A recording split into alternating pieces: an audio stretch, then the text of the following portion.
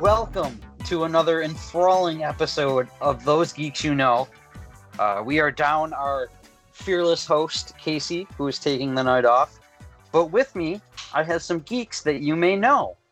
Lauren, why don't you start by introducing yourself? Yeah, my name's Lauren. I guess we need to pick up the geeky slack now that Casey's gone, so I'll be extra geeky here for you tonight, hopefully. Awesome. I'm Bob.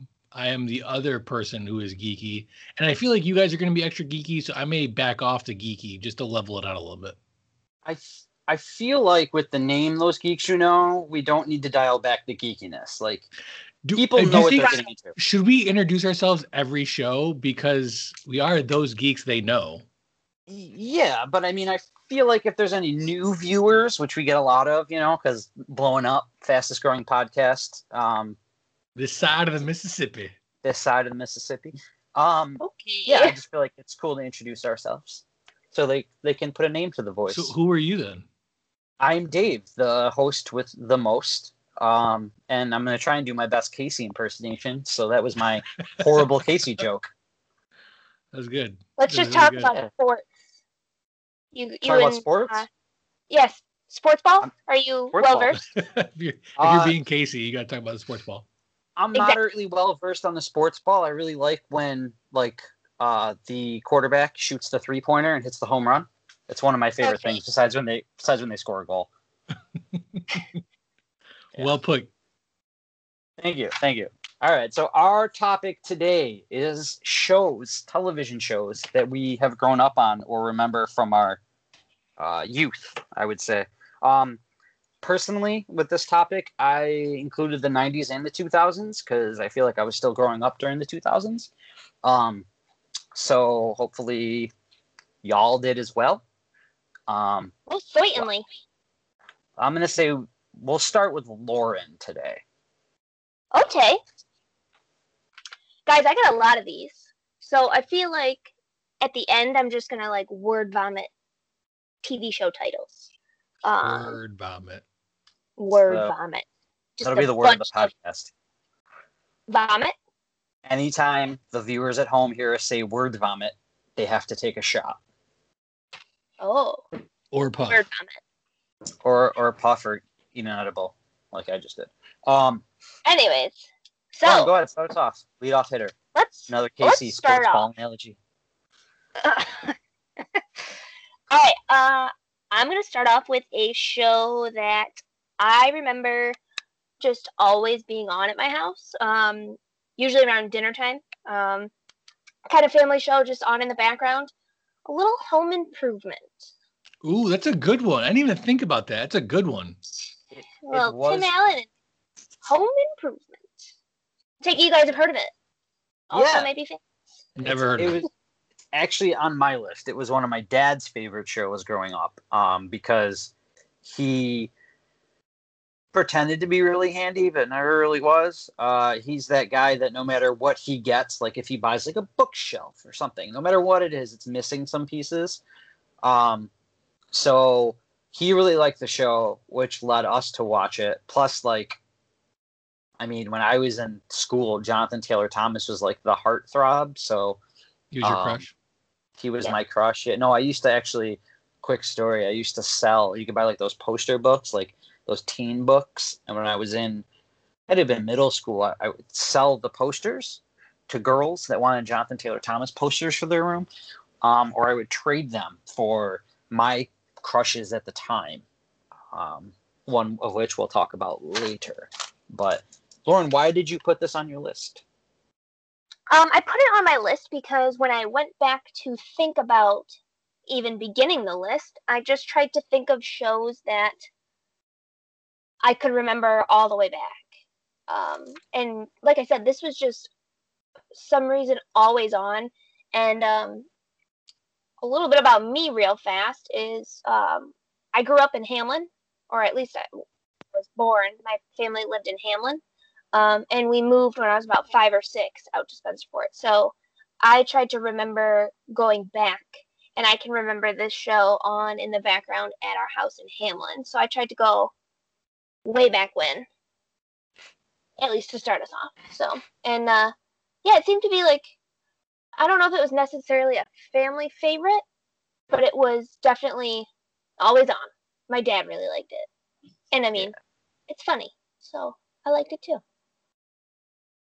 Yeah, good pick. I mean, I completely blanked on Home Improvement, even though they were just in the news. Did you hear the most recent information about them? So No. probably not. Tim and Al, played by I don't know, two guys.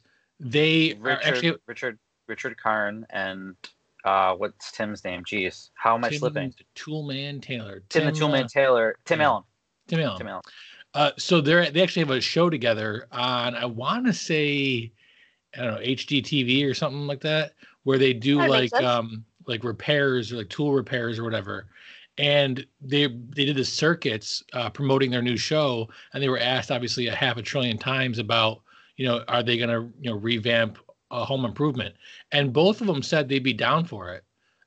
So I think that's probably definitely in the works, and we'll probably get some sort of announcement in the next 6 months that they're going to bring it back for a one-off or one season or something like that. Yeah, I mean, I think that'd be tough because I think Wilson's dead, and the oldest son just got arrested for assault, domestic violence or something.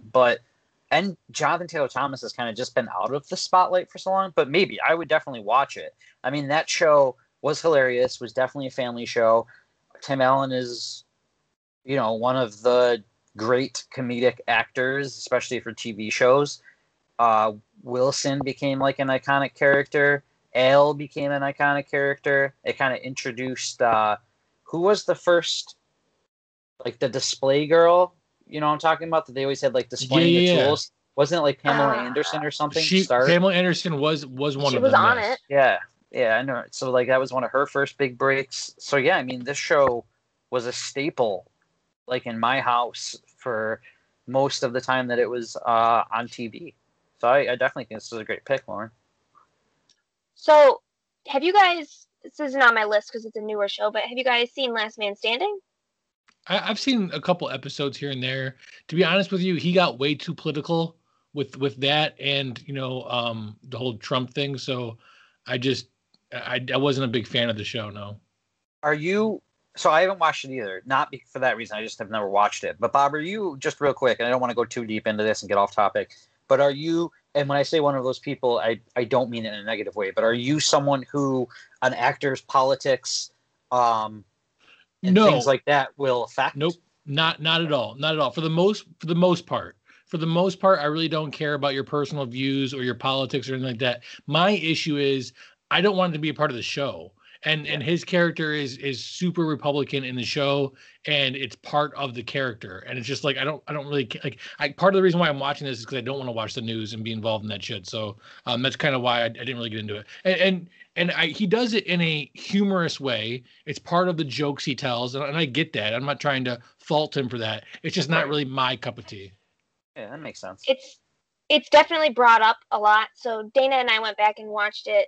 I don't know that I actually ever finished it, but it was kind of one of those shows that we would put on if we were between shows or something.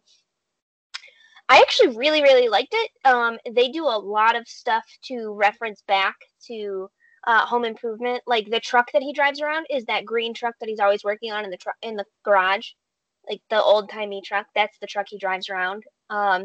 Instead of having 3 sons, he has 3 daughters. And Jonathan Taylor Thomas makes like a guest appearance in one of the episodes, and he says something about like, say hi to your sons for me, and he's like, I have 3 daughters, what are you talking about? And he's like, I could have sworn you had boys. And like Al is on it every once in a while. Like it's funny how they sprinkle it in and stuff like that. Yeah, sprinklings.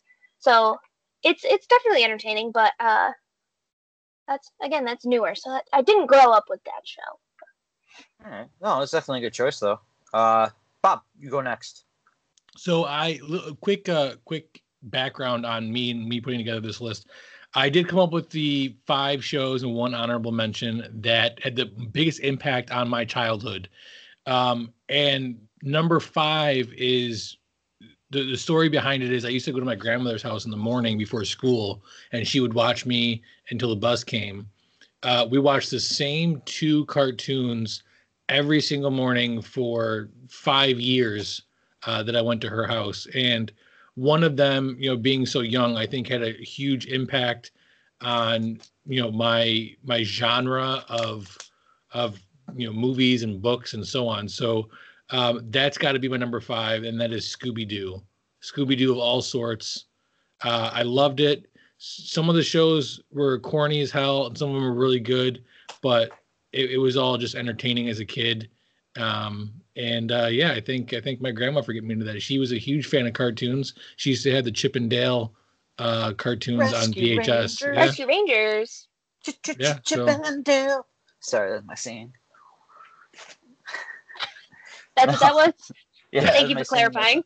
Yeah, it's a classic that the fans retreated to every once in a while. Sorry, Bob, I didn't mean to cut you off. No, that was it. I got really excited by the Chip and Dale Rescue Rangers. That was the end of my sentence.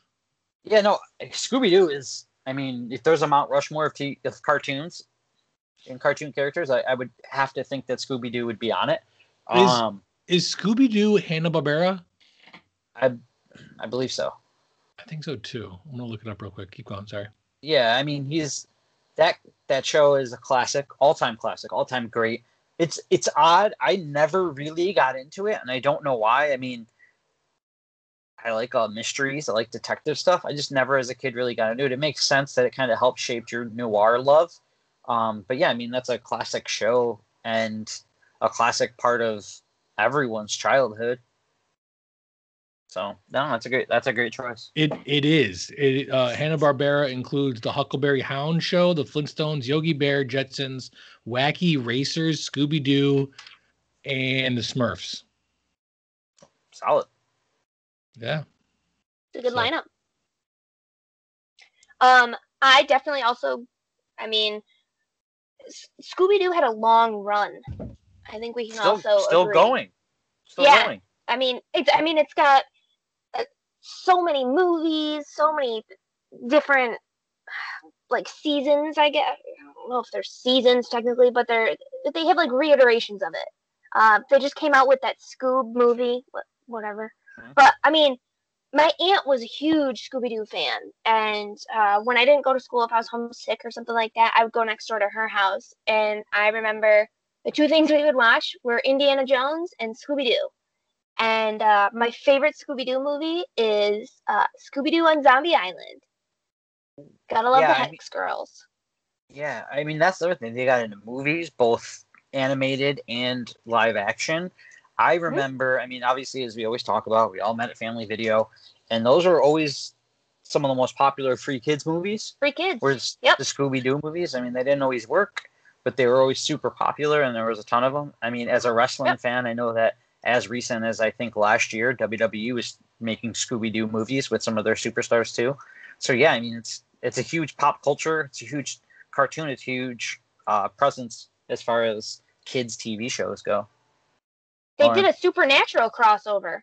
Ooh. Like, it's not even necessarily, well, I think Supernatural did a Scooby-Doo episode, or like somehow they were tied in. So, I mean, it's something like that. I didn't watch it, but I know it's in there somewhere.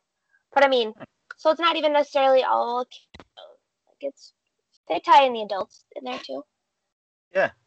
I think that's a show that had humor for adults too. Yeah, and I notice that more and more as I get older. Some of the kids shows that have humor for adults. So my first choice is my favorite animated thing of all time, and that would be the X-Men animated series, the cartoon.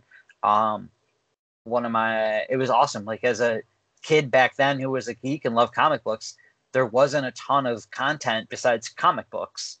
Because we weren't in the world we live in now where everything is comic book related. So that show was like one of my first introductions outside of comic books to those characters. And I think they did a really good job with a lot of the characters. I believe it was only like 2 or 3 seasons, but like 40 episodes per season or something like that.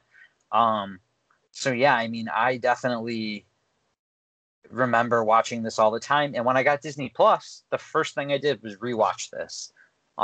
So yeah, always one of my favorites. That theme song is the greatest theme song for any TV show of all time. So, and no one will, I mean, you can have your opinion, but it's the wrong one. That wins. Yeah, I think I mean I agree with you. X-Men TV show is awesome. It goes right up in there with the Batman the animated series and that kind of whole block that was there. Um, I don't have much to say to this show. We have beat this show to death on this absolutely. podcast. But it's definitely worth mentioning it, especially now with Disney Plus giving that whole kind of resurgence to the older shows, and I'm sure it'll be brought up a couple times throughout this podcast. But I guess my quick question to you: how do you feel about this generation and the ease to which they get comic book content versus our generation growing up? I don't know. I think it's good because I think a lot more kids would have been comic book fans back in the day. The content, if you didn't have to go digging for comic books, and there was more stuff on TV. Plus, honestly, this might sound cliche, but like superheroes provide hope, and in our current climate and culture and the way our society is nowadays, hope is a big thing, man. So I'm all about kids having hope, kids learning right from wrong, and also getting into storytelling because that's such a big part of comics. So yeah, I mean, I'm jealous that we didn't have that kind of access back in the day. But I definitely think it's a good thing. Plus, like we also talk about like diversity.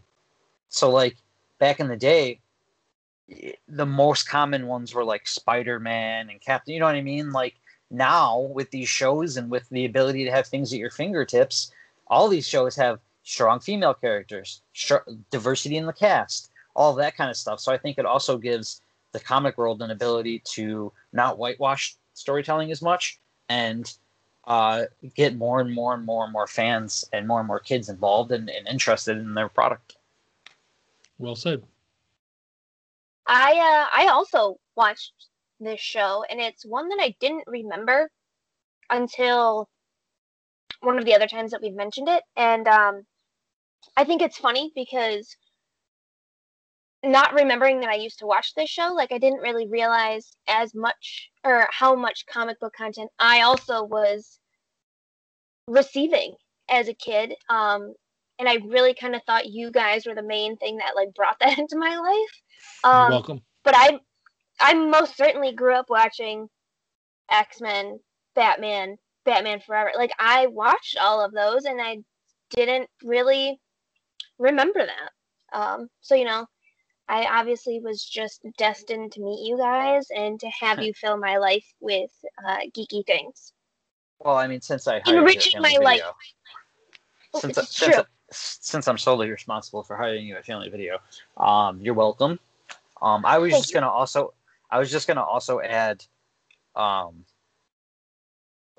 completely forgot. Sorry, Bob. Go ahead. If I remember it, I'll throw it on there. Oh, no. Sorry, I do remember. Sorry. best Gambit we've seen and we'll probably ever see. That's all I was gonna say. Yeah, that's actually so. Now I got a point to make on that too. Real quick, I think Gambit is one of those characters that I'm really surprised we haven't seen done well yet because it is such a fan favorite character, and in my opinion, relatively easy to do. I mean, it's not complex in the sense that you really you got to tread lightly on how you present it. But with that being said, one of the things I wanted to point out, Lauren, I think you made a really good point. I think growing up prior to this comic book content heavy world that we live in now, what little comic book content we did get, it's easy to kind of overlook that it was comic book content. I mean, looking back on it, growing up, if you didn't physically read the comic book, then you weren't a comic book fan. And nowadays, those characters have bled into so many different, types of media that you can very easily be a comic book fan and really not be reading comic books. So to your point, I think growing up in our generation, when you were watching Batman the Animated Series and X-Men, and then somebody asked you if you're a comic book fan, you're like, no, I don't read comic books. And I think I didn't. I just don't think I knew. Like right. I didn't. My family doesn't do they don't know comics. They don't know. My parents are binging the Marvel movies right now, and I am so proud of them. My mom Shout out. My mom sent me the I had already seen them, but the pictures from Thor, the set photos. My mom sent those to me. And I was like, I'm kind of so proud of you right now. But anyways, I was just gonna say, like, I really don't think as a kid, as I'm watching these shows on TV, I didn't know that there was source material. Like, I just thought it was a sweet cartoon on TV. Right. And then obviously growing up, I realized, but yeah, like I didn't take that in as, oh, this is comic book content. It was, hey, this is sweet TV shows. Yeah. So I think that still honestly happens today, even though we live in a comic book world. There's still shows and stuff that people will be like, hey, did you check out The Boys on Amazon? I'm like, yeah, and I read all the comics. And they're like, oh, that's a comic show? Like, maybe not. That might not be the best example, but there's so many times where a movie will come out, say Wanted or Red, you know what I mean, where people don't even realize that those are comic book entities and properties and don't know. But yeah, I mean, back in the day, we didn't have as much and it wasn't as popular, so that makes complete sense. I was just going to comment on Bob's thing about Gambit real quick, because I also don't want to go off on a tangent here. But I think the problem with the Gambit movie is, A, he was super popular, but I feel like most of that was during the run of the animated show. I don't think he's as popular now. And B, he's kind of like, he's not Wolverine. So like, it'd be very hard, I feel like, to tell a solo X-Man or X-person X-Men story, because of the big like, there's no big bad that just Gambit would be fight. You know what I mean? So he'd always have to be tied into the X-Men. I honestly think the only person, there might be 2 or 3 outside of Wolverine. I think you could do it with Jean. I think you could do it with Xavier. And I definitely think you could do it with Storm, because she's married to Black Panther. So if you wanted to associate that stuff, you could go that direction. But I mean, I wouldn't go see it. I would go see a Cyclops movie. Most people wouldn't. You know what I mean? Like a Nightcrawler movie. You know what I mean? So I just feel like it'd be tough to make, but Channing Tatum's waiting. So we'll see how that goes.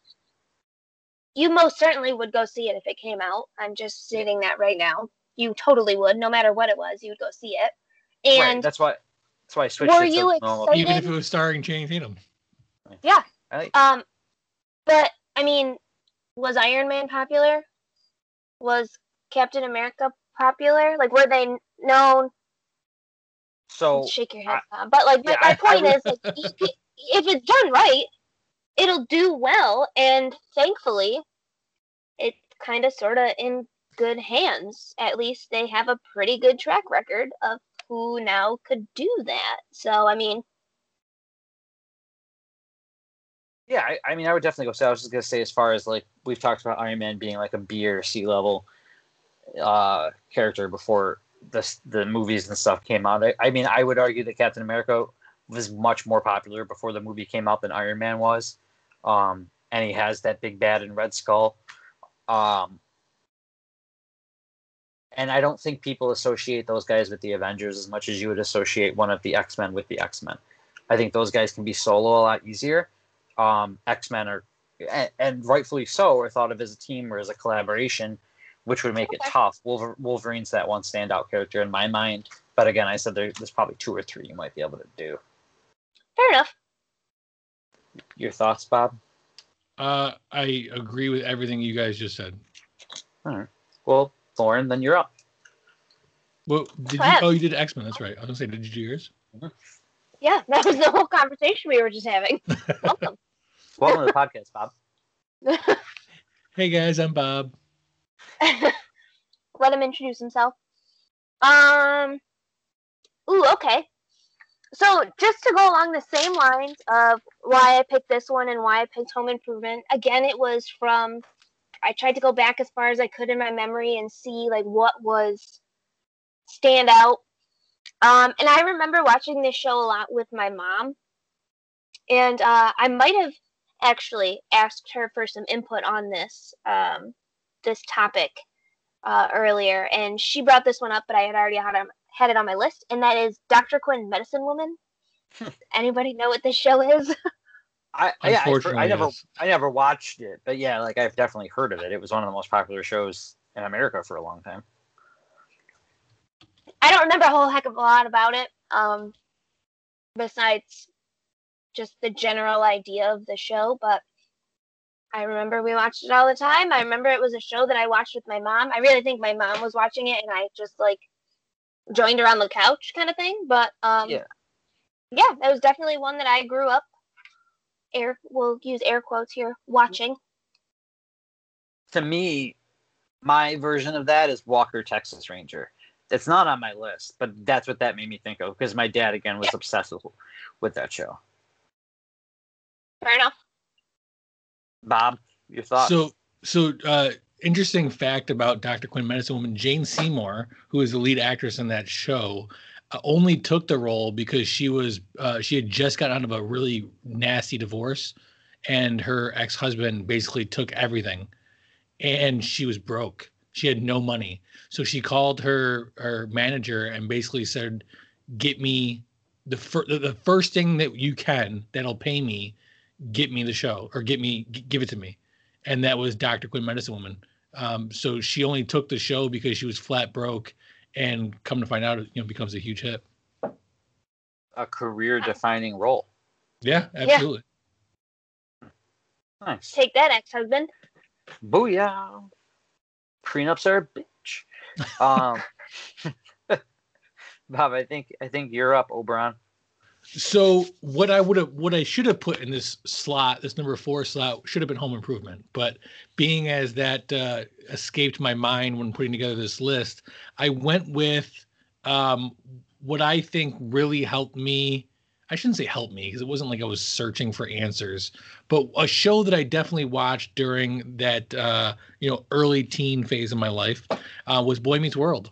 Yes. I didn't start it when they were like young middle schoolers. I started it more towards the Topanga relationship phase, and then up through the college phase, which definitely the show did not hold well as they went into college.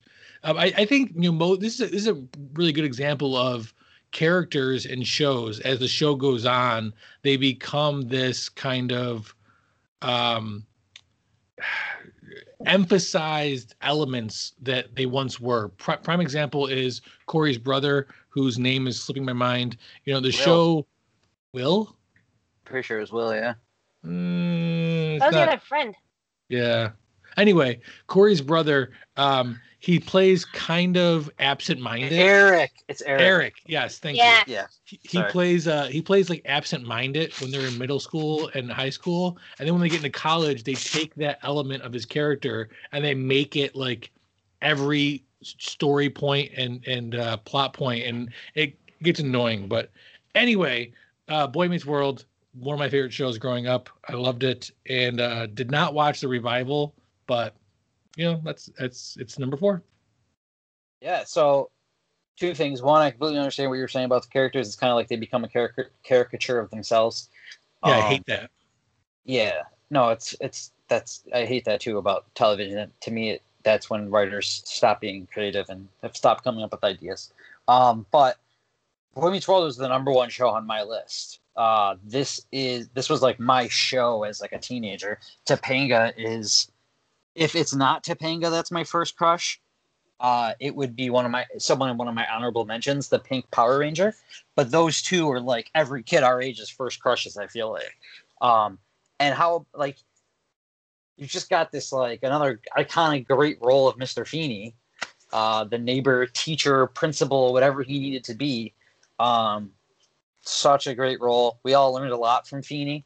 But yeah, I mean, I think that this show is a show that tackled teen problems, depression, dating, cheating, like all of that stuff. I don't know. Like, to me, like, this is just a show that taught you a lot, packed it in. I love Topanga. I love this show. Kate and I did check out a couple episodes of Girl Meets World, I think it's called, which is the revival. Yep. It was okay. But yeah, no, Boy Meets World was my favorite TV show in junior high school. Yeah. Yeah. I have another one on my list that is basically my version of Boy Meets World. But I watched this show from start to finish as well. So I mean, I have my friend Jordan, who again was a Family Video alum, would bring his own copies of the show to the store to put it in to play while he was working. So I don't want to say my age group, but I mean, there is a little bit of a gap between yours and mine. Thanks. But my age group also, I didn't mean it like that. I more meant to say this show was relatable for many different age groups. I mean, it was on until 2000. I'm trying to remember when it started, but like it's it's impressive 93 or something. Yeah, like that's what I was trying to get at by saying the age group gap. But like it just it goes to show, and it says something about a show if it's able to resonate with so many people and like within that gap kind of thing. So I mean, I think that it's crazy that your generation was affected by this show, because by the time your generation got to watch this show, I think Topanga and Corey were already like married, maybe even retired, and parents. But no, it's a great show. Great show. Not that young. It's my sister's generation that got Girl Meets World. Come on now. It's true. All right, so I'm going to go next. And since Bob took one of mine, I'm going to take one that I think is on his list also. And I talked about how Walker, Texas Ranger and Home Improvement were kind of like, because my dad, I think as kids, we watch shows based on what our parents liked, obviously. And that was my dad. My mom was Roseanne. And, we were not poor, but, didn't have tons of money. And that's kind of what the Connors were. My sister to this day, her name is Danielle. She reminds me of Darlene. And it's just a really funny show. So funny that it came back like 30 years later and was a hit until Roseanne was an idiot. So, and I think even now the O'Connors is still doing pretty good with the rating. But regardless, like, it was just like, I feel like that show was one of those rare times where they get the perfect cast for the perfect roles, and they all love doing it because they did it for so long, and they crushed it. Like, they went through, again, real problems. They were never like super rich. Like, what's the Dan? Dan was always working a ton, and it was just a really real show for a whole segment of people. And I always felt like I could relate to Roseanne because of that. So, one correction. You said they were never really rich. They were. They won the lottery towards the end. I forgot. Sorry. This is a show that I brought up a few times, either on the podcast or in passing with friends. And what's funny about it is every person I brought it up to has said the exact same thing, which is that was my family. I mean, Dan not only reminded me of my father, but he looked like my father. And I always said growing up that if I ever had to do a movie about my life, he was going to be who I cast to play my dad. But I think that's what made the show so good, is that everybody could look at that show and get some aspect of their life or recognize a family member in one of the characters. Again, it's one of those shows that it went on for, I think, a little bit too long because the characters started becoming a little too caricatures of what they once were. But yeah, I love that show. Yeah, I mean, I totally agree. And I think about how it relates to your family. And I think I don't know if they did it on purpose. I would have to look into research about the show, but like a lot of actors and actresses are really, really good looking people. And I'm not trying to say that this cast wasn't, but to me, they're not like John Goodman is, you wouldn't explain him as having like movie star good looks. You know what I mean? Like normal looking dude. Roseanne was a normal looking lady. And I think that because of that also helped draw on an audience because made them relatable. They made them relatable. It made them seem like real people and not actors playing roles. So, yeah, that's why Roseanne made my list. Roseanne is a show that should have made my list. And I honestly didn't think about it until you guys talked about it. But yeah, that's another staple that was on at my household. Same reasons you're saying.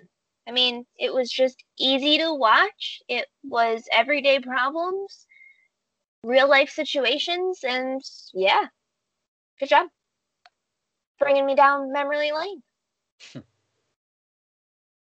All right, so my next pick, I'll go with the one that I would say is my Boy Meets World, and that's going to be Sabrina the Teenage Witch. Probably more just you guys as growing boys watch Boy Meets World, Sabrina the Teenage Witch, female lead. Similar time frames, I want to say. I think Boy Meets World was 94 and Sabrina was 96. Still the same kind of thing. Started out in high school, moved on through college, after school, stuff like that. It went through relationships and breakups and high school, college drama, getting a job, stuff like that. A little less realistic, because she's a witch and all, but yeah, found it funny. Everybody wanted a magic cat named Salem after that, so. My brother and sister-in-law actually have a black cat named Salem, so. There you go. To talk. There you go. Yeah. No, I mean this show is cool too because it fit kind of in like the TGIF mold, but it gave you. I'm pretty like sure it was on that. Yeah, but those type of shows, but it also gave you like the fantasy, that kind of niche because she was a witch. Freestyle talking. No, but it kind of fit that niche where it was like fantasy and teenage problems, family show. She had the neighbor. This is what I remember about this show. This is like my main thing. Didn't she have a neighbor who would like crawl up a ladder and just walk and get into her room all the time? No, that is Clarissa Explains It All. Oh, okay. Thank you for fixing that. Yeah, no, that makes sense. That is Clarissa Explains It All, and that's really funny because that was a show I watched as a kid as well, but one I didn't remember so much. Were they both the same? Was it Melissa Joan Hart in both shows? Yes, it was. Yes, it was. Clarissa Explains It All was definitely more of the, well, not more of, it was the similar idea of showing realistic problems and growing up as a teenage girl, drama central. But yeah, that's funny. So I've watched a lot of these episodes, although I don't like to admit that. I was never a big fan of the show. Safe space here. I was never a big fan of the show. I didn't like it. I didn't find it funny. I thought it was kind of this is like, so the Black Cat came out kind of right around the time that Hocus Pocus came out, and obviously they had a talking Black Cat. So I almost saw it as like offensive, like they're ripping it off, and I can't support it. And I will also correct you, it is not part of TGIF. I mean, it was, but not the original TGIF, right? Which holds true in my heart. Family Matters, Step by Step, Dinosaurs, and I think Boy Meets World was in there at one point as well. I mean, I'll give it to you. Everybody talks highly of this show and likes it. Just wasn't my cup of tea. Yeah, I mean, Go ahead, Lauren. Sorry. It got to the point where like I played multiple video games of this show, like computer games. They had video games of this? They had computer games, like for the PC games. It came out with an animated series after the fact. Yeah. Yep. Yeah, I mean, this was never my show. Like, I didn't watch it a ton. I think I actually probably watched Clarissa Explains It All more. But I mean, yeah, like Casey likes this show. It's witches and magic. So yeah, it's a cool show, and I get why it's on your list. It fits kind of like that time frame. So it makes sense. Plus you're a girl, so teenage problems, teenage female problems. There you go. Only because it's been talked about so much, I will throw out my honorable mention, which is Clarissa Explains It All. Looking back on it, I couldn't tell you a single thing about the show other than the neighbor's ladder, and her talking to the camera, breaking the fourth wall. But I remember loving that show. I remember that being kind of part of the Nickelodeon block with, Are You Afraid of the Dark? And also some other shows that we'll talk about in a second. But for my number 3, probably one of the most influential shows on me as a person, and a show that I am currently watching with my sons, thanks to Disney Plus, is Gargoyles. I love this show. It was so far ahead of its time. It tackled some pretty crazy issues. Me and my 6-year-old and 4-year-old just watched the gun control episode, which it's very real, and just such a great show. It was a show that wasn't afraid to not talk down to kids. It didn't dumb things down. It talked straight to them, and I love it for that. Yeah, Gargoyles was great. It was one of my favorite TV shows, just not like, or one of my favorite cartoons, just not like my favorite. I know we talked about this on a previous, one of the last 2 podcasts, but did this only get like 2 seasons? It had 3 seasons. However, season 2 is like 40 episodes. I think season 1's like 15, and I don't know how long season 3 is, but it's one of those. It's like all of other kid shows that, the seasons were so long that you remember it being on forever. Right. Forever. I specifically didn't put this on my list because I knew it was going to get brought up, because I also know that we've talked about it before, but I'll reiterate, this is the first thing I watched on Disney Plus. Still holds up to time. I love this show. Yeah, I'm just gonna leave it there. But yeah. All right. Well, I'll do my number 3 to finish off this round. I'm just gonna go with I'm just gonna go TGIF, because I have on my list Full House, Family Matters, Step by Step, Boy Meets World is on my list, Dinosaurs is on, like, so whatever shows fit in that revolving door, because I think that, like, there's always 3 staples, and early on it was Full House, Family Matters, Step by Step, and then it was Dinosaurs or Perfect Strangers or something else, one of the other shows. So TGIF to me, like, I just remember, like, being so excited about Fridays and then being so excited about TGIF coming on. And I don't know if there is that excitement about a day anymore, maybe Sundays for football. But, like, it was such a cool thing. Like, you sat down, it's Friday night and the mood is right. Like, the song would hit, and then it would go into show you how it's done. TGIF. Yeah. So, like, that got you amped up. Like, there's nothing like that anymore. It just goes into the show. And then there's the shows that were all great. Family Matters specifically, that I can remember, besides the Cosby Show, was one of the first Black family shows that was especially on network TV. So that was really cool. Urkel, duh. And then, like, they are another show, like Bob was saying, they weren't afraid to talk about anything. You had teen pregnancies. You had that gun control episode in this one too, where the kid brought a gun to school. And this is like years before. Like, think about that. Now we hear about a school shooting or something, and it almost lost its shock value, because unfortunately it happens so often. Back then that wasn't really happening. So for them to do that, like, I don't know, these shows were all great. Step by Step taught us about, like, a blended family coming together and figuring out problems. All these shows, I feel like, had a real good moral compass and taught us a lot in that age. Like, it really did, or at least exposed us enough to the point where we would then ask more questions about certain things. Like, I feel like that's why this block is so influential in my life and was such a hit. So yeah, TGIF, homies.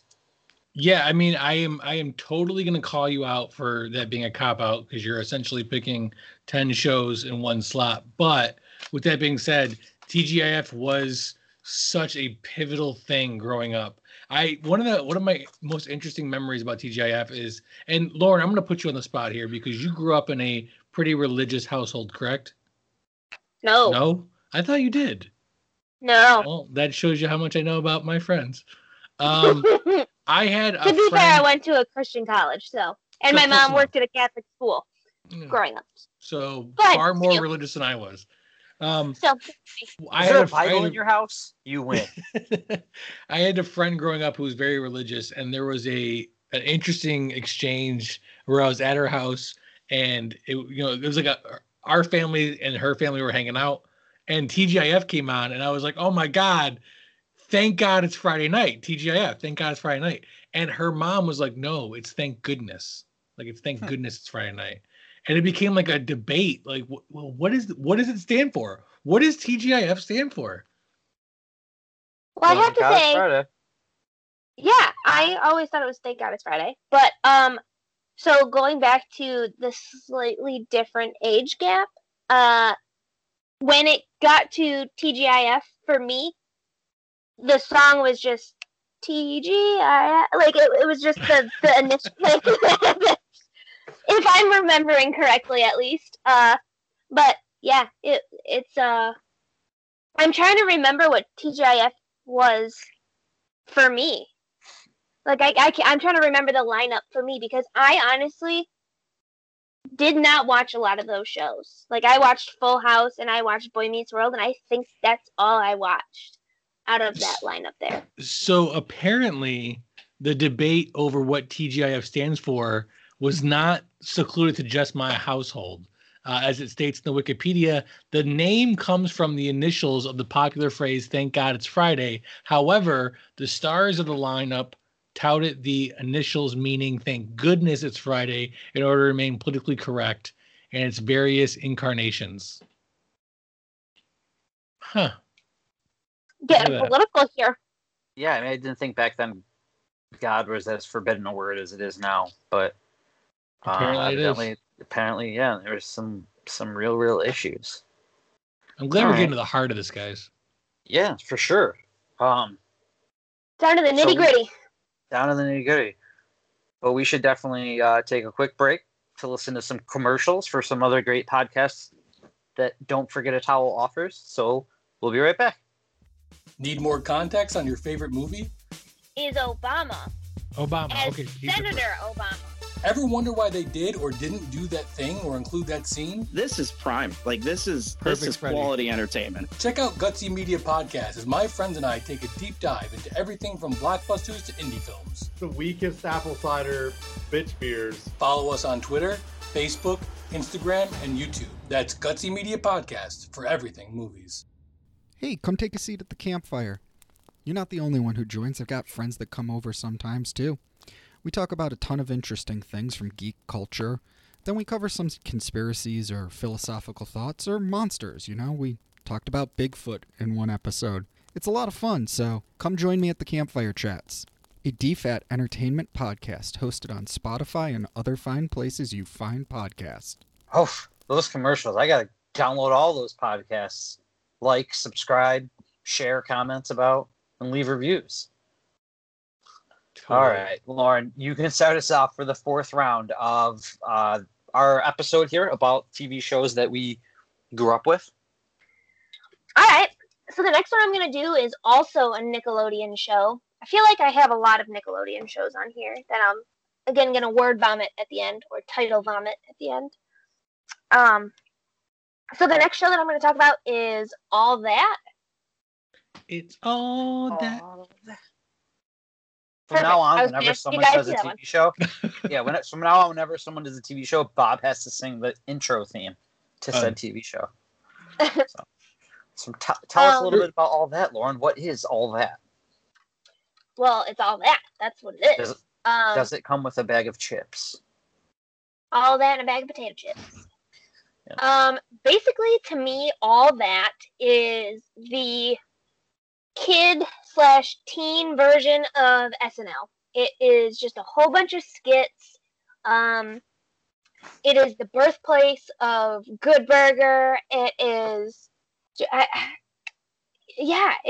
was just so funny. It was pre Amanda show. Amanda Bynes, I think, was actually on it for a good chunk of time.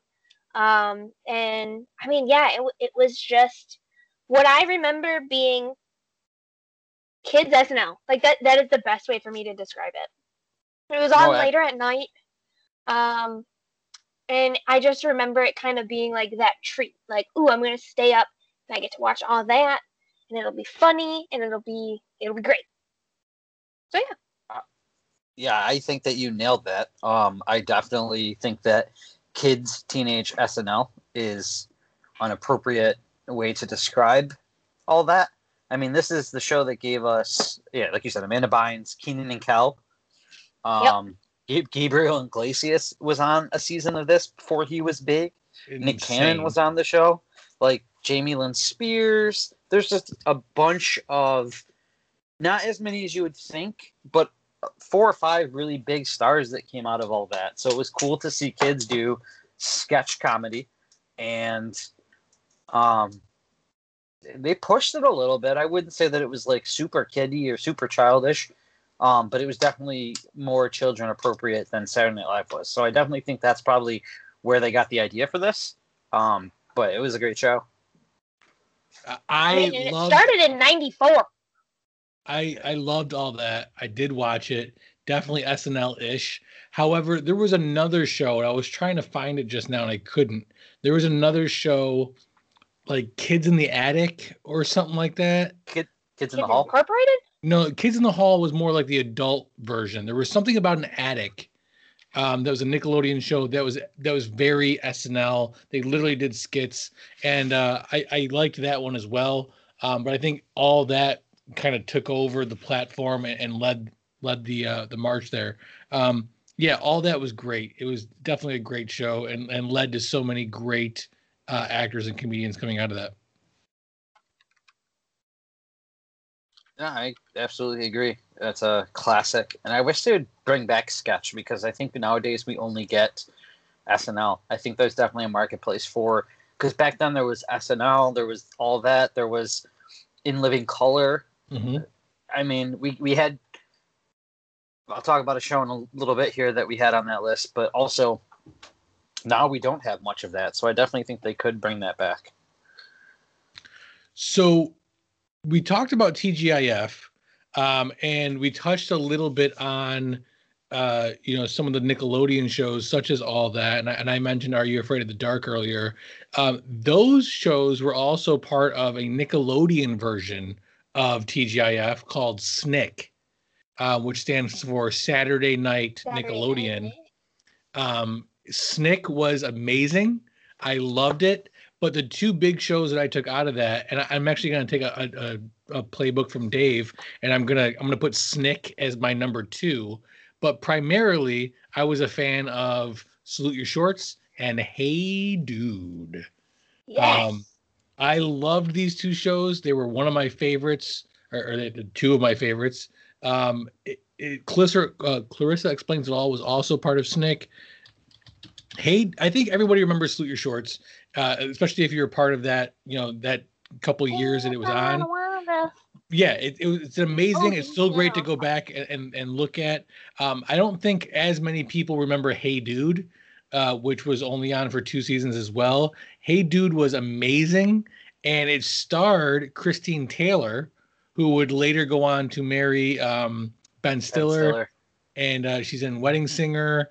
We actually just covered Wedding Singer on the Gutsy Media podcast, which is why I know that.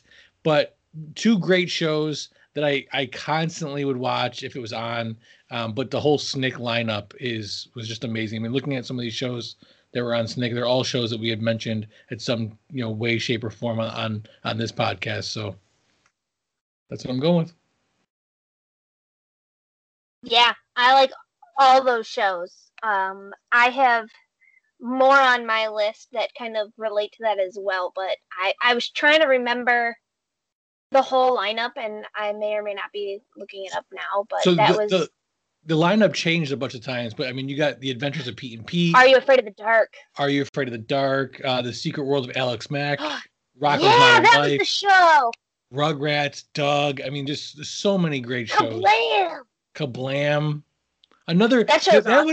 Kablam was not only a sketch comedy show, but it was like an animated sketch comedy show. And definitely, I feel like pushed the limits a little bit more, because you're like, oh, that little animated dude is saying it, or hey, that action figure that's like half naked is saying it. The Mystery Files of Shelby Woo, The Journey of Alan Strange. I mean, great shows. I want to go, but is there like Disney Plus is a thing? Can we get like a Nickelodeon Plus? Like, yeah. Their content has to be on one of these streaming services, I would imagine. I think, yeah. Whoever their partners. I don't know. Because, I feel like shows like this the problem is who owns those rights, or Right. the licensing has expired, or like something like that. Yeah. It's got to be on one of them. I'm looking it up now. Just like but how I you'll never remember- see Dogma anywhere because what's his face owns it. I He think owns they're the. I think they're on the CBS streaming site. But Oh, okay. CBS All Access. maybe. I'm not sure. I just looked it up and CBS owns Nickelodeon, so I assume they'd be on that. So I watched some of these shows. I think they're all blending together in my head, the Nickelodeon shows a little bit. I'm not sure really which is which. The one show that I like distinctly remember was some kind of like game show. I don't know what time it was on. I don't remember if it was mornings or afternoons or night. But there's this crazy, like, I think there was like teams. I don't know. Some kind of like adventure game show is what I remember from Nickelodeon from my childhood. It's coming next. What? It's coming next. Okay, then I mean, I'll hold that thought because you have read my mind evidently. And yeah, I'll just go to my next choice. wait, I have a question. Okay. Does anybody remember Stick Stickly? Yeah, of course.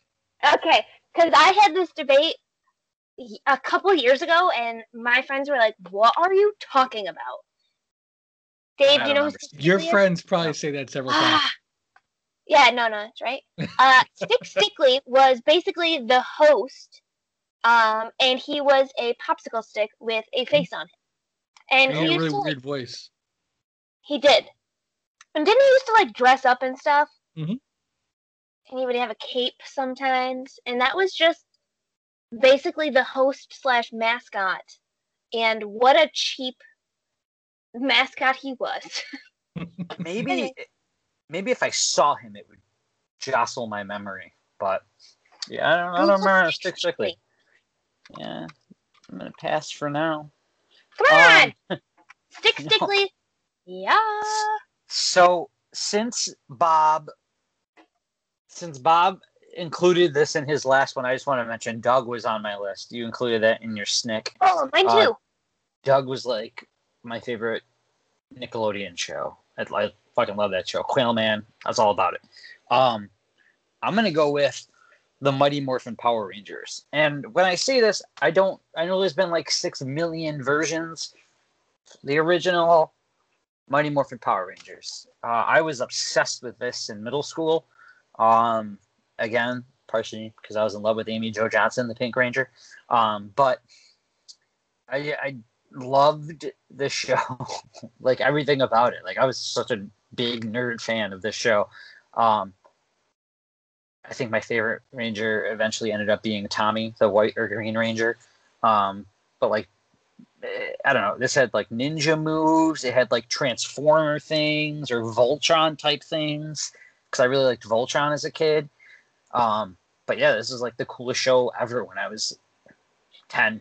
So this is what I used to be obsessed with. So yeah, Power Rangers was an amazing show. I think everybody was obsessed with that show. The original Power Rangers. What I loved about that show now looking back on it is the fact that the show would be about these teenagers who had powers and would totally, kick the butt of these villains. And then at the end of the show, there was always this like 3-minute like lesson where it would be like, don't use violence. Like, the end of every single show. Even though we just kicked all their asses. Exactly. It was ridiculous. And the one thing that I love about the Power Rangers is if you were a fan back then, you definitely need to get into the comic books now because they have done some amazing things with those characters now. I mean, the green / White Ranger, Tommy, has gone on to become the big bad in the comic books. And he blows, spoiler, he blows Zed and Rita out of the water with the, what he does. But my son was obsessed with the Power Rangers for a little while until we basically told him he couldn't watch it anymore.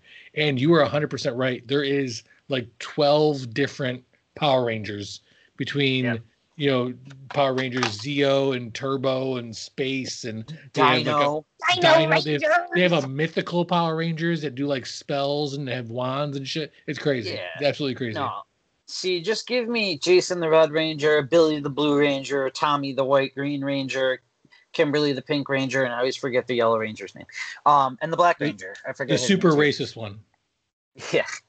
But yeah, I mean, this show also early show for diversity in characters and ethnicities and genders, because you had a mix of girls and boys and all different races.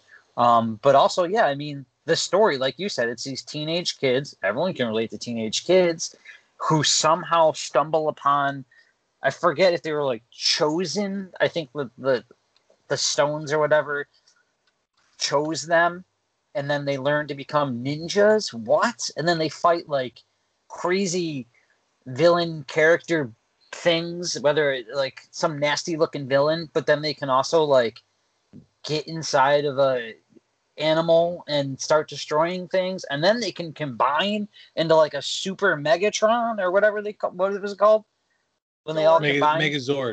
Megazord. Yeah, like what? Like when I was that age, my mind was just blown at all these different things that came from this show. All the exploding grass. Yeah. Yeah, lots of exploding gas. Back then, it was cool exploding gas. Yeah. What do we think about the movie? I never watched it. I want to, but I never did. Well, there's been multiple, so you're holding up the newest one. Correct. And I liked it. I actually did. I liked that movie. I didn't think I was going to, and I did. I very much enjoyed it. I thought it had a pretty decent cast. I thought it set up a good option for some sequels, and it did very poorly. So there goes that. Yeah, it's one of those things that should have been more, but unfortunately did not bring in the money they thought it was going to bring in. Yeah. But yeah, Bob, I would give it a watch when you get the chance. Next time I see you can borrow it. Definitely. I most definitely also did grow up watching this show. I remember I got somebody's weapon for my birthday or Christmas one year or something, and it was couldn't they like whistle into the swords, or like they like played them as in. I think that's how they called. Yeah. Yeah. And that's, or if they went, it's morphing time. But yeah. Well, yeah. Yep, that too. But that yeah, was it was most definitely. What? I was just saying that was the weird part. Is they just randomly start playing like this fiddle flute thing. Yeah, with their helmets on. Mm-hmm. Yeah.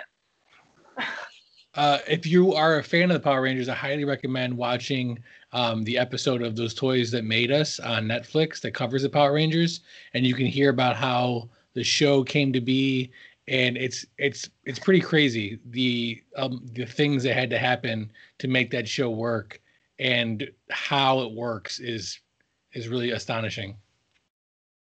Well, I mean, it also spawned knockoffs. Like there was VR Troopers or something like that. I remember Well, so here's the thing. It really didn't.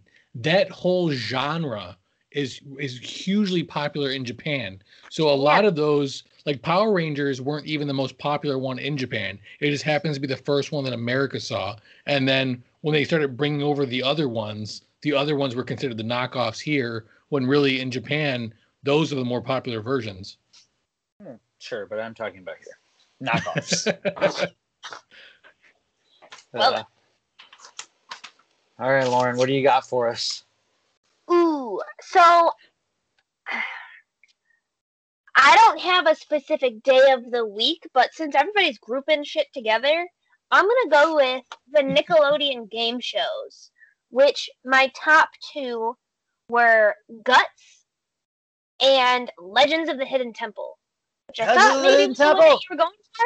Yeah. That's the one I was talking about. I was like, don't say it. It's like my all-time favorite.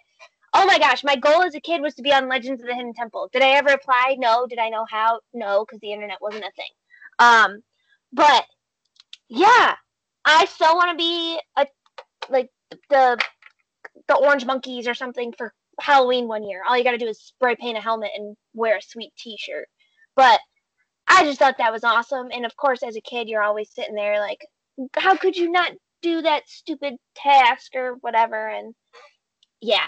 And then to just comment on the other one, Guts was basically like, do you guys know what Guts is?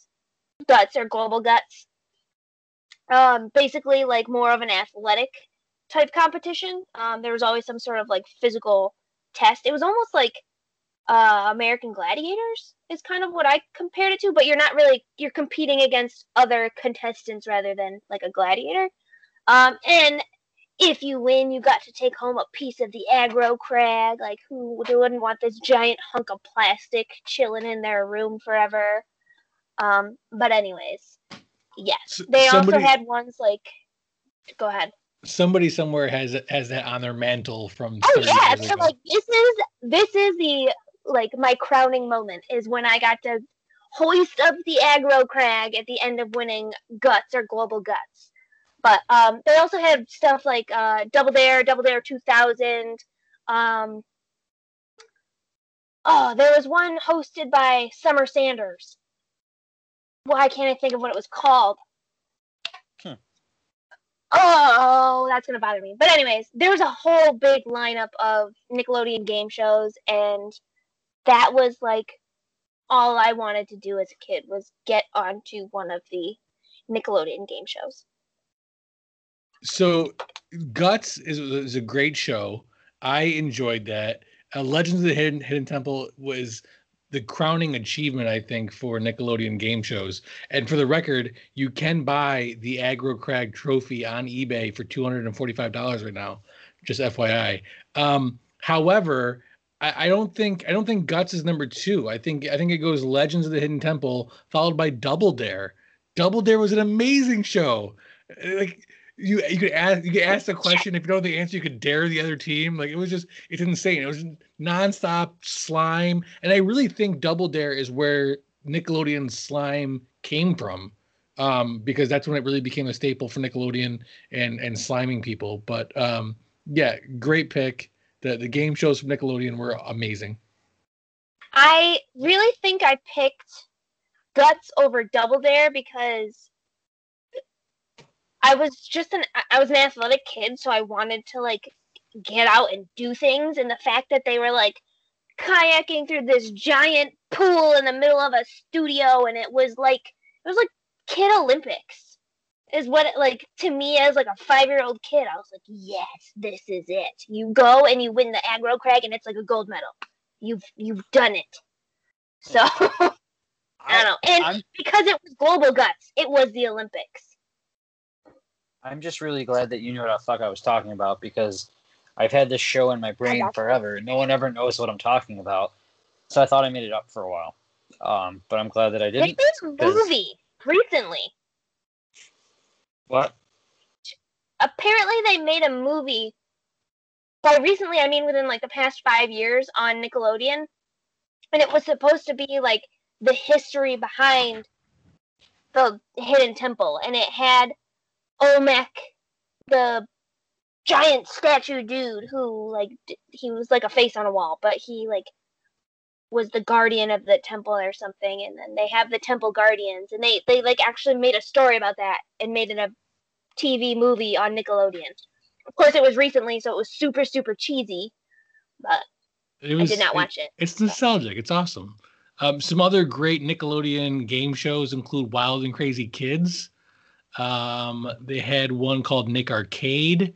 They had Finders Keepers, Guts, and then Figure It Out. I don't know if you guys remember that one. That's the one with Summer Sanders. That's the one I needed. Thank you. So definitely Nickelodeon has some good kid game Guys, shows. This podcast, I just need to go watch Nickelodeon shows. Give me a nostalgic Nickelodeon app streaming service. I will buy it. I will fund it. All that money that Bob was going to give me for my spin-offs and reboots, screw it. I'm going to invest it in this app. I'm going to give you more money now. So this is it. This is the last one I got. This is my number one, probably the most influential show, the show that I've seen probably every single episode ever made. Well, this is the end of my list. I mean, if you guys want to keep going, I have more. By all means, I will react. I'm not saying this is my favorite show, but I'm saying this is the show that I've seen the most. Saved by the Bell. Everything from Miss Bliss all the way up through college years. I watched it. I didn't watch the new class. I didn't really get into that. But definitely a huge fan of, Kelly Kapowski. Oh my God. Just a huge fan of the show. Yeah, that's it. That's the show. That's it. Wrap it up. I actually just saw a really funny meme, and it said, "What if Showgirls is what happened if Zach couldn't get Jesse off of off speed or the caffeine pills?" And I thought that was really funny. This is number one on my list. So that we both think alike. But yeah, this is like the defining show of like my childhood. I think I've said that a few times, but like this one really 100%. Is. I loved this show. I've seen them all a million times. I'm pissed that Casey might win those socks because I want them. I think he has enough socks. So hashtag free the socks. But no, going to the Max. The Max became iconic. Belding is kind of like Feeney, the same like doofier. I was always a Zach fan instead of Slater, and Kelly was my favorite. But yeah, just like all of the characters are iconic. Lisa Turtle, Screech, Slater, who hasn't aged since the show was made. Just all of them are super iconic, and this show kind of guided me through some awkward years because it talked about love and relationships and puberty and stealing and drugs and everything. And Saved by the Bell, I think, is one of the greatest shows ever created. And it's definitely number one on my list. So I did not watch it as religiously as it sounds like you guys did. Again, I came into this definitely later on in life. I think it went off the air in 92. So I was watching reruns of it. But to me, it sounds like what this show was to you, that was Boy Meets World. Like, that filled that spot for me. But yeah, I definitely have watched this. I've definitely agree that it's an amazing show. Just a local plug. Have you guys been to? Actually, I think Dave, you've definitely been with Kate. But Pure Imagination Cafe. Yes.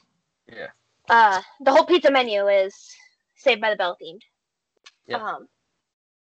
When was the last time you were there? Like last week. Oh, because last time I was there, they didn't have pizza. Did you look at the menu? No. Okay, yeah. They definitely did. Makes sense. They have more stuff there than you think they do. I'll just say that. I love that place. Yeah. Shout out fantastic. to Pure Imagination. So local plug. If you guys are in the Rochester area, Pure Imagination Cafe. Not a sponsor, but big fans of the show. I love it there. Yeah. I love it there. So, sweet. Dave, you're up. So since Bob took my Saved by the Bell, I'll go with a show, one of my favorite shows more recently. So I'd say probably in my 20s, early 30s. And there's two that stood out. Since it's my last go around, I'm going to say them both. But Chappelle Show and Entourage. I've talked about Entourage to nauseum on this podcast, so I won't do that. But Chappelle Show, this show is so fucking genius. It's a sketch comedy show, but it's Chappelle and his cast of characters. There was no topic that was off limits with Chappelle Show. They did a race draft. They had the Clayton Bigsby, the black leader of the KKK. This is probably the funniest show I've ever watched in my life.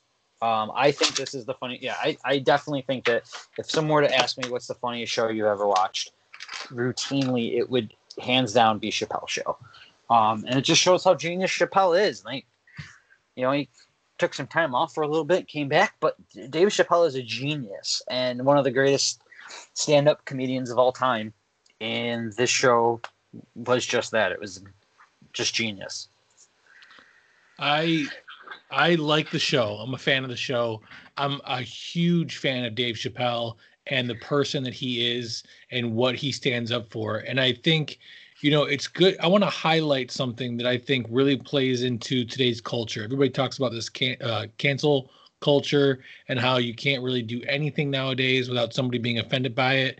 And you look at a show like the Chappelle Show, and if you've heard this story about why he walked away, he said in multiple interviews that he had been doing the show for a while and really tried to not be corporate and not to touch on issues, but do it in a way that poked fun at them.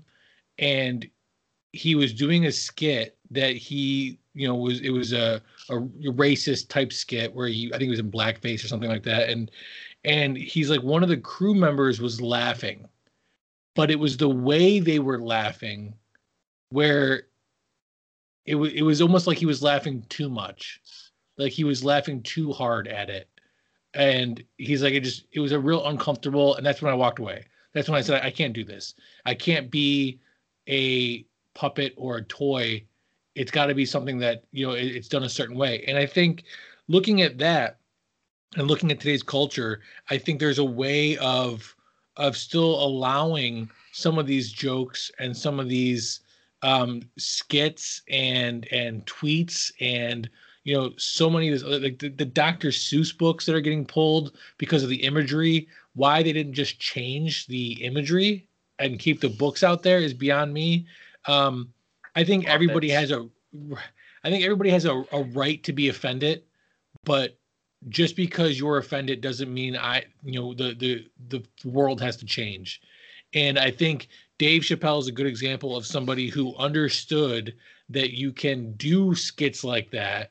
You can do topics like that in a manner that brings attention and pokes fun at them without necessarily crossing that line. And I think when he identified that line being crossed is when he said, okay, this is it. And I think that's just a really good example of how to do that. Yeah, I think in today's cancel culture, the medium for that is movies. Because I feel like you can say anything you want in a movie because the character's saying it. I feel like TV shows, stand-up comedy specials, anything like that they're like held to different standards for some reason. Like if a comedian tells a racist joke in a movie, he's playing a racist character. If the comedian tells a racist joke at their stand-up comedy special, he's racist. And I think that that's dangerous. I think that the cancel culture has taken art and some of the things that make comedy great and taken them away from stand-up comedians. And I'm glad that Chappelle is one of the ones, honestly, that is just kind of like, F that. I'm going to do what I want, and I'm going to do my brand of comedy. Like he talked about on his last Netflix special, how he made a joke and it offended one of the communities and they branched out. Or like, you're right. There has to be a medium where that stuff is allowed in context and if it's done right. And Dave Chappelle would touch anything. There was nothing off limits. Like we said, he did slaves, he did black KKK leader, just everything. And he did it in a way where everyone laughed. Mm-hmm. And I think that's the art. And that's what makes Dave Chappelle great is people might have been offended, but you didn't hear about it as much. And I think that even in the way he did it, it was done ingeniously enough to not offend people. Even people who would get offended would laugh at it. Like, I don't know, there's just a way of doing it. And he was very good at doing it. And he still holds true. He still says what he wants. He's very social. He's very, very opinionated and vocal is the word I was looking for about social injustice and things like that. And he just seems like an awesome guy. I've seen interviews with him on Joe Rogan's podcast and stuff like that. And like, just an awesome, cool, normal dude who in the comedian world is like one of the most respected comedians in history. I've only ever heard of his peers and his colleagues saying good things about him. But yeah, that show is just light years above anything that I had ever seen. And it's definitely, like I said, the funniest show I've ever watched. Lauren, were you ever a fan of Chappelle's Show? I was going to say, I unfortunately never saw it. I have not seen any of Dave Chappelle's specials. I know who he is. I just have never do yourself a favor. Any of his material. Watch them. It doesn't matter. I'm not even gonna spit out like this one you have to watch. Just go on Netflix and watch Pick one. Like they're just so funny. All right. Yeah, I mean, Joe Rogan told a story about how Rogan was pretty much on call for Chappelle's tour last year, where Chappelle would call him, and within 24 hours notice, Rogan had to go to where Chappelle was to open up for him. And he's like, he was trying to explain how crazy that is. He's like, because comedians have dates booked. He's like, not Dave Chappelle. Dave Chappelle is the guy in the comedy world that can call LA, say the Staples Center where the Lakers play, and be like, hey, do you have anything tomorrow? No, I'm gonna do a show there. I'm gonna play a show here, and would sell it out instantly. Like, he has the power and the ability to do that. So even people of Joe Rogan's stature, who are, you know, stand-up comedians, not the top peak, but he's a huge media personality with his podcast and people stuff. Know who he is.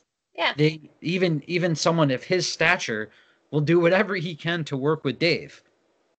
And it's just crazy. It's just he's a genius, and I think we forgot about that for a while after Chappelle's Show went off the air, and I'm glad that is back, that he is back, because you heard the story in the media recently about how the Chappelle Show came back, correct? What do you mean? What? So his issue with Viacom and Netflix and everything? He wasn't getting paid for them streaming it? Because he walked out on the show. Yeah, he essentially violated his contract and never got paid for the show, or at least the final season. And probably Viacom ended up selling the show to Netflix. Yeah. And it was Netflix and it was something else because it was streaming on two different platforms. It was Prime, something like that. Yeah. And he basically went on stage and he said, you know, the reason why I do business with Netflix, the reason why I love Netflix is because they're real. And when I found out they had the Chappelle Show, I went to them and I said, I don't like this. I don't want you guys streaming this. And they said, no problem, Dave. We won't. If you don't want us to, we won't. And the other platform, which I don't remember what the platform is. It might have been Amazon Prime, but I'm not sure on that. The other platform would not take it down. And so he basically went to the fans and he said, I'm asking you guys not to watch this. And the reason for it is because I didn't get paid. And he went into detail about what had happened and why he felt like he was wronged. And he was very upfront about saying, I violated the contract. I know I violated the contract. But he was very upfront as to why he still felt like he was owed the money. And it took about 2 to 3 weeks before Viacom contacted him and they settled up the contract and he finally got paid. And now Netflix is streaming the Chappelle Show again.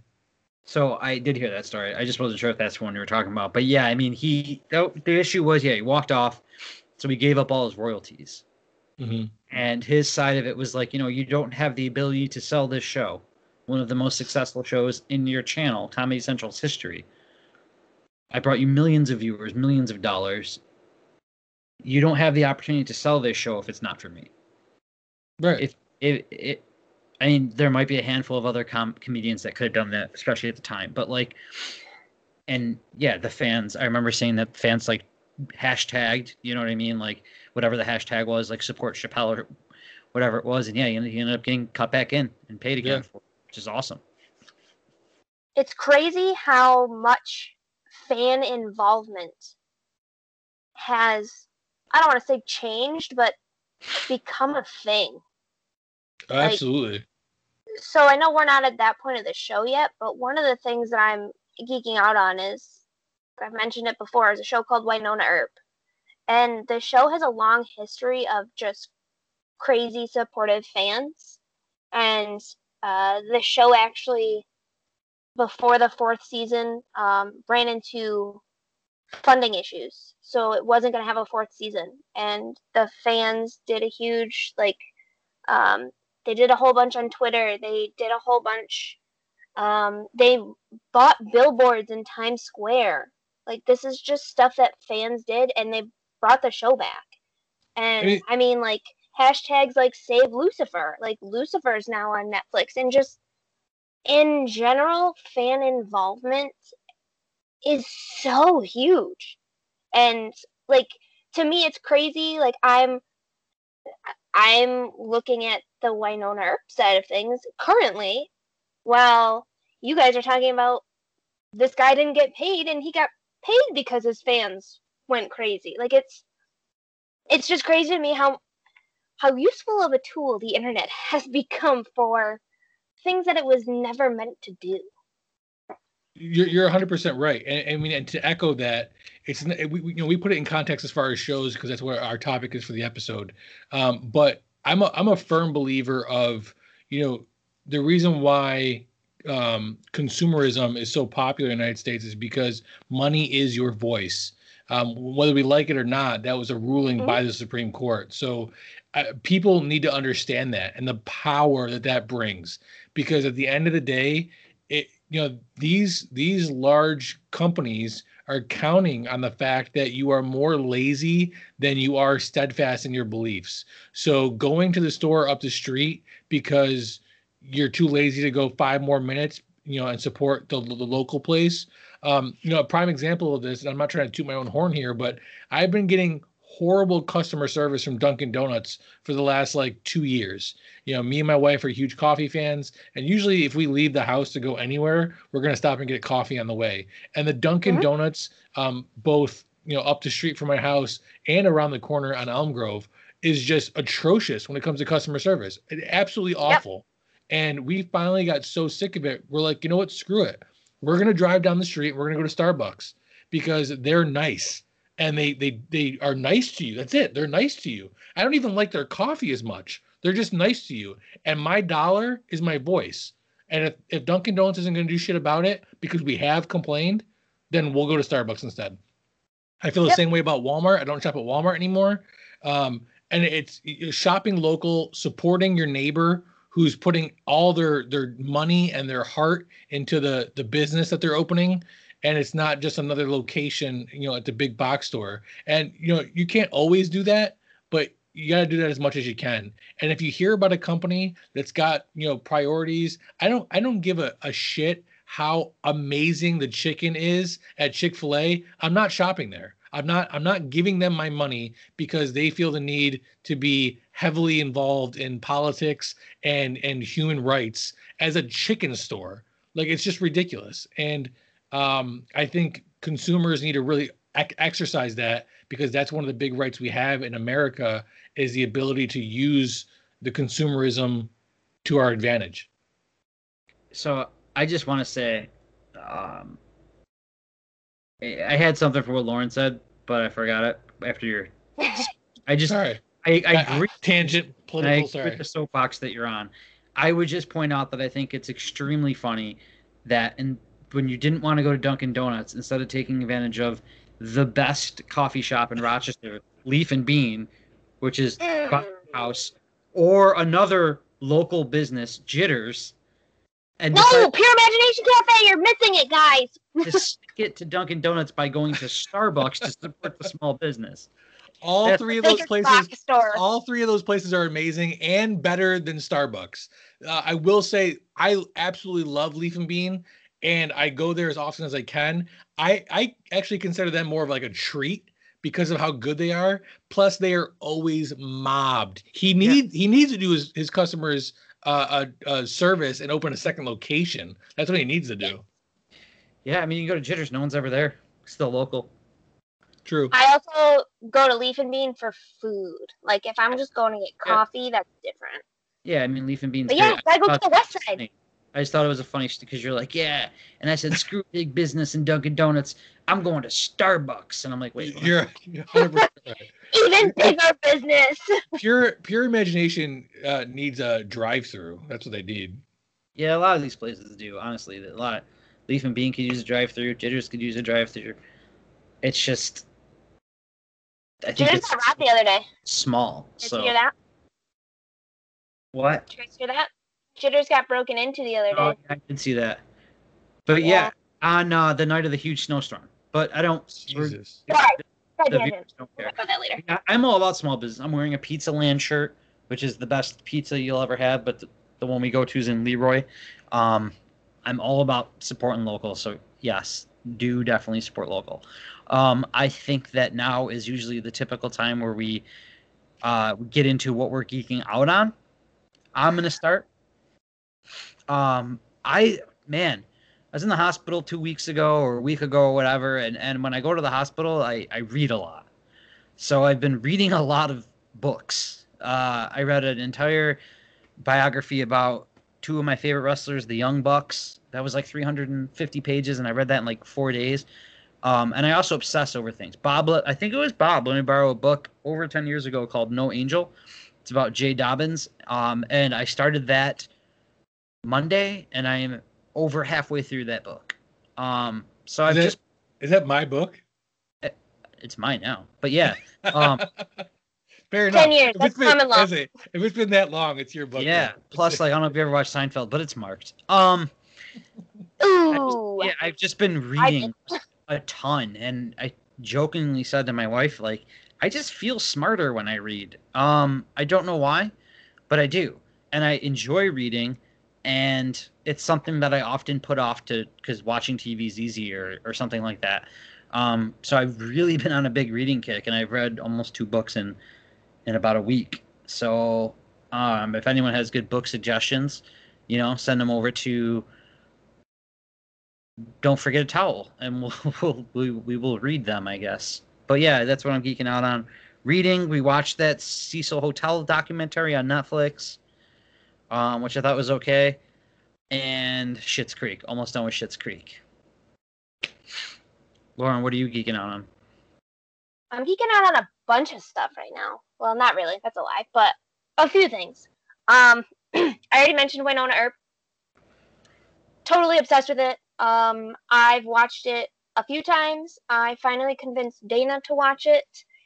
She is obsessed with some people in the show. More than the show itself. I know you guys aren't familiar with it because I've mentioned it in the past and you kind of were like, this is weird. But I honestly think you guys might enjoy it. It is based off of a comic book written by Bo Smith, which actually I very much think that these may be the first comic books that I go out and buy, which is saying a lot.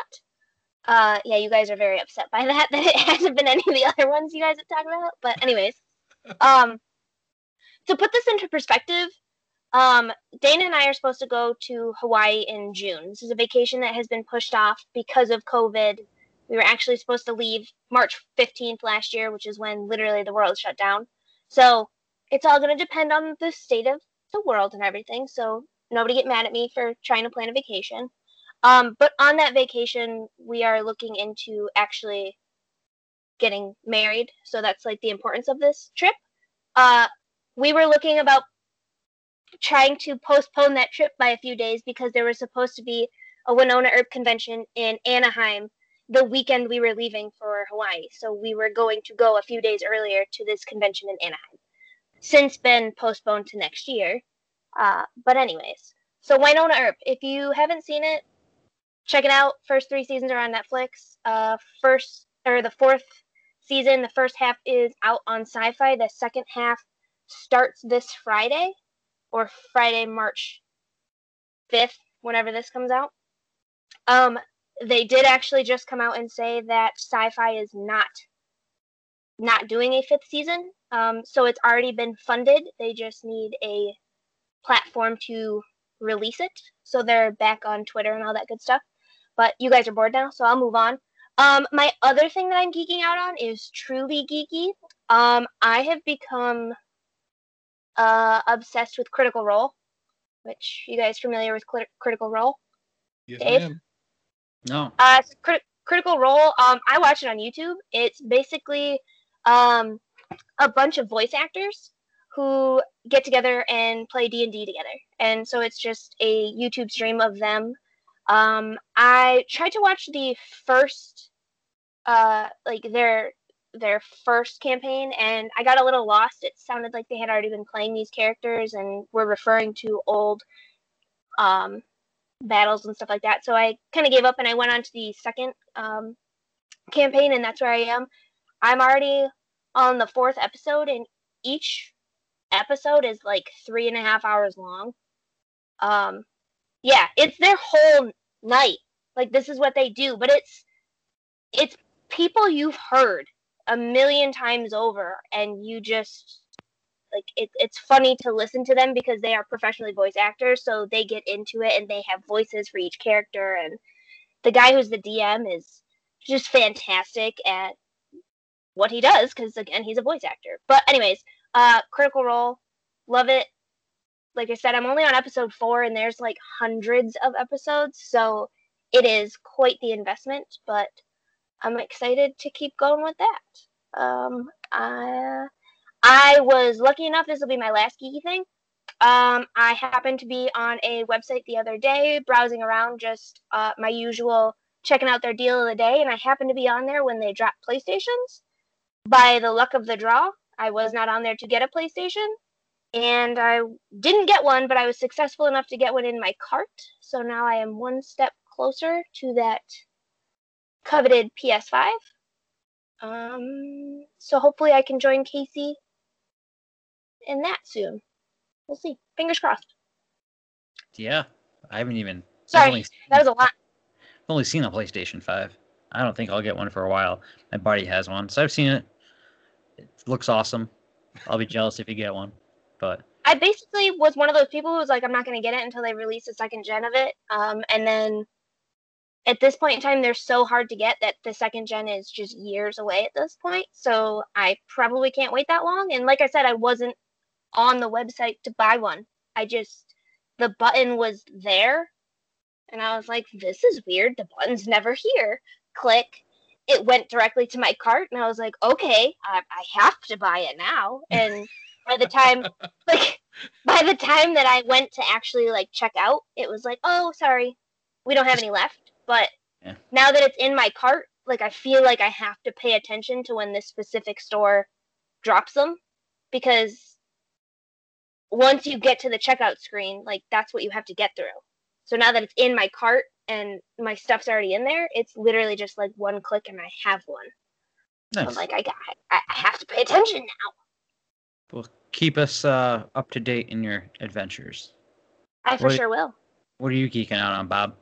So before I get into what I'm geeking out on, Lauren, I'm going to send you some videos.